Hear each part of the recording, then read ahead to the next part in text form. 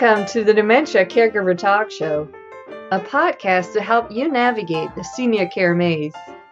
Learn and laugh with us as we discuss creative solutions and ideas to common and uncommon dementia care challenges, and how to make sense of the senior care industry and options, even if you're not a professional.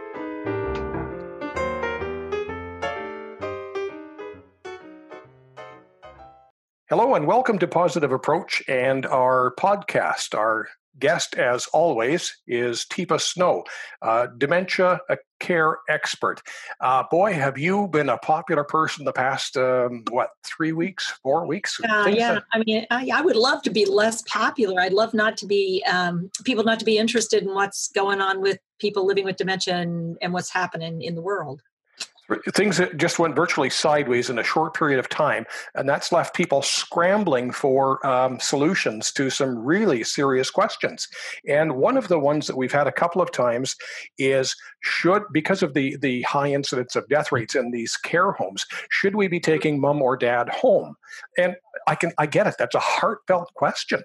For sure. And it could be also a question where you have reasonable concern due to previous viral infections in the community, or it could be because you're very aware of mom or dad's needs and that there were issues about getting those needs met. You were a vital part of them getting their needs met prior to this, and basically with this reduction of anybody's ability to go in or out family-wise, it means nobody's there and you're counting on a situation changing that you're not sure is going to be changing. So, there's legitimate, thoughtful reasons, not just heartfelt reasons to raise the question. I think the issue is, have you thought about the how of you would do it and what's it's going to take if you were to take them out? So the scenario could be that mom has been in care for 2 years. So when mom went into care, you put her in care either by mutual agreement or because you were simply at your wit's end. So now she's been in care for 2 years. Are you going to be able to take care of her as she has advanced in that period of time? Yeah. So one of the things that it might be helpful to have somebody take a look at with you, and I do encourage people not to try to do this on their own, because it's a really good exercise before you make a really life-altering, and can't emphasize enough, life-altering decision to change the location of where somebody is getting care for both you and that person, to talk through, okay, how was it before? What was working? What wasn't working? How have you changed? How have they changed? What's your physical capacity? What's their physical? What's your emotional and what's your cognitive capacity? What else do you have responsibility for?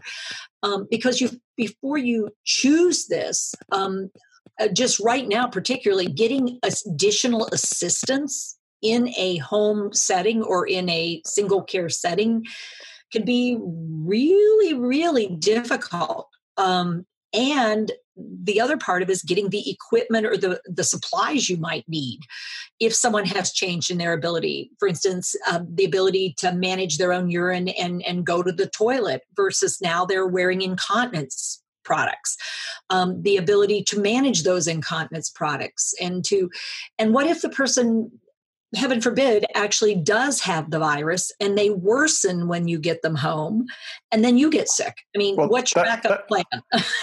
Yeah, that was a real interesting point, because I was thinking that mom may present as normal when you go and get her and you think you're doing, her a favor and doing the family a favor, and you bring her home and she exposes your family to the COVID-19. It could have serious consequences. It's really difficult because this thing is so sneaky and it's so invisible that nobody's trying to make a mistake, but boy, oh boy, is it easy to do it. And, keeping track of how when she first comes in, could you really make choices about who in the family might be exposed and who isn't?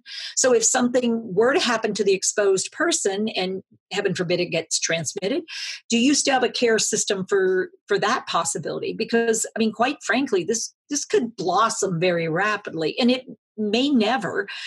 But part of the decision you want to make has to be a little bit thought through, because you don't want to get there and go, oh my gosh, this was horrible. I need to call EMS. I can't do this anymore.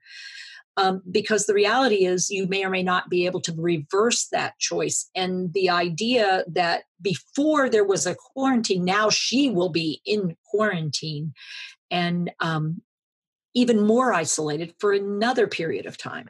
So it really calls on us as family members and as care partners to sit down and take a deep breath and actually write some notes to yourself, because you're going to have to weigh the pros and the cons. And there are cons. There's some pros. There are cons.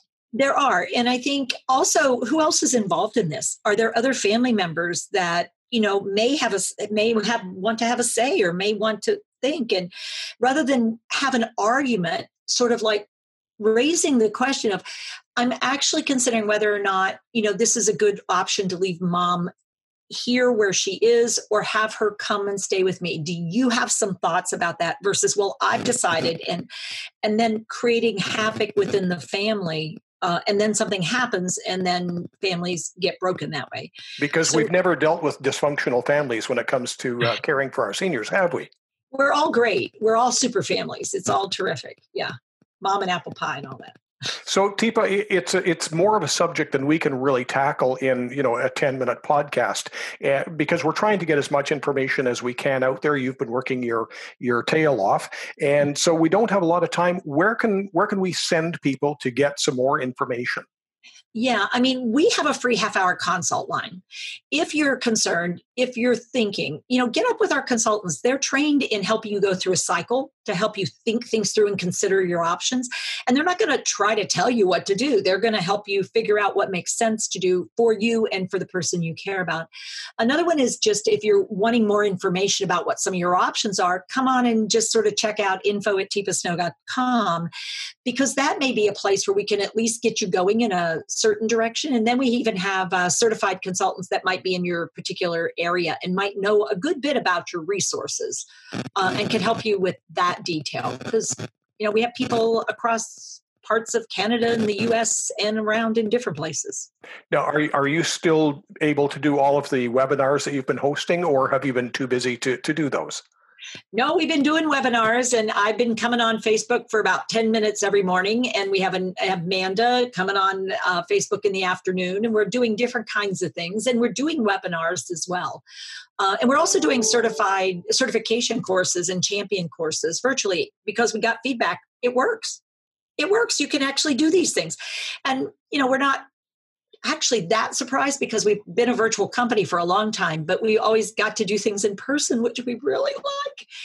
But right now we figured out a way to help people grow skills and abilities even online.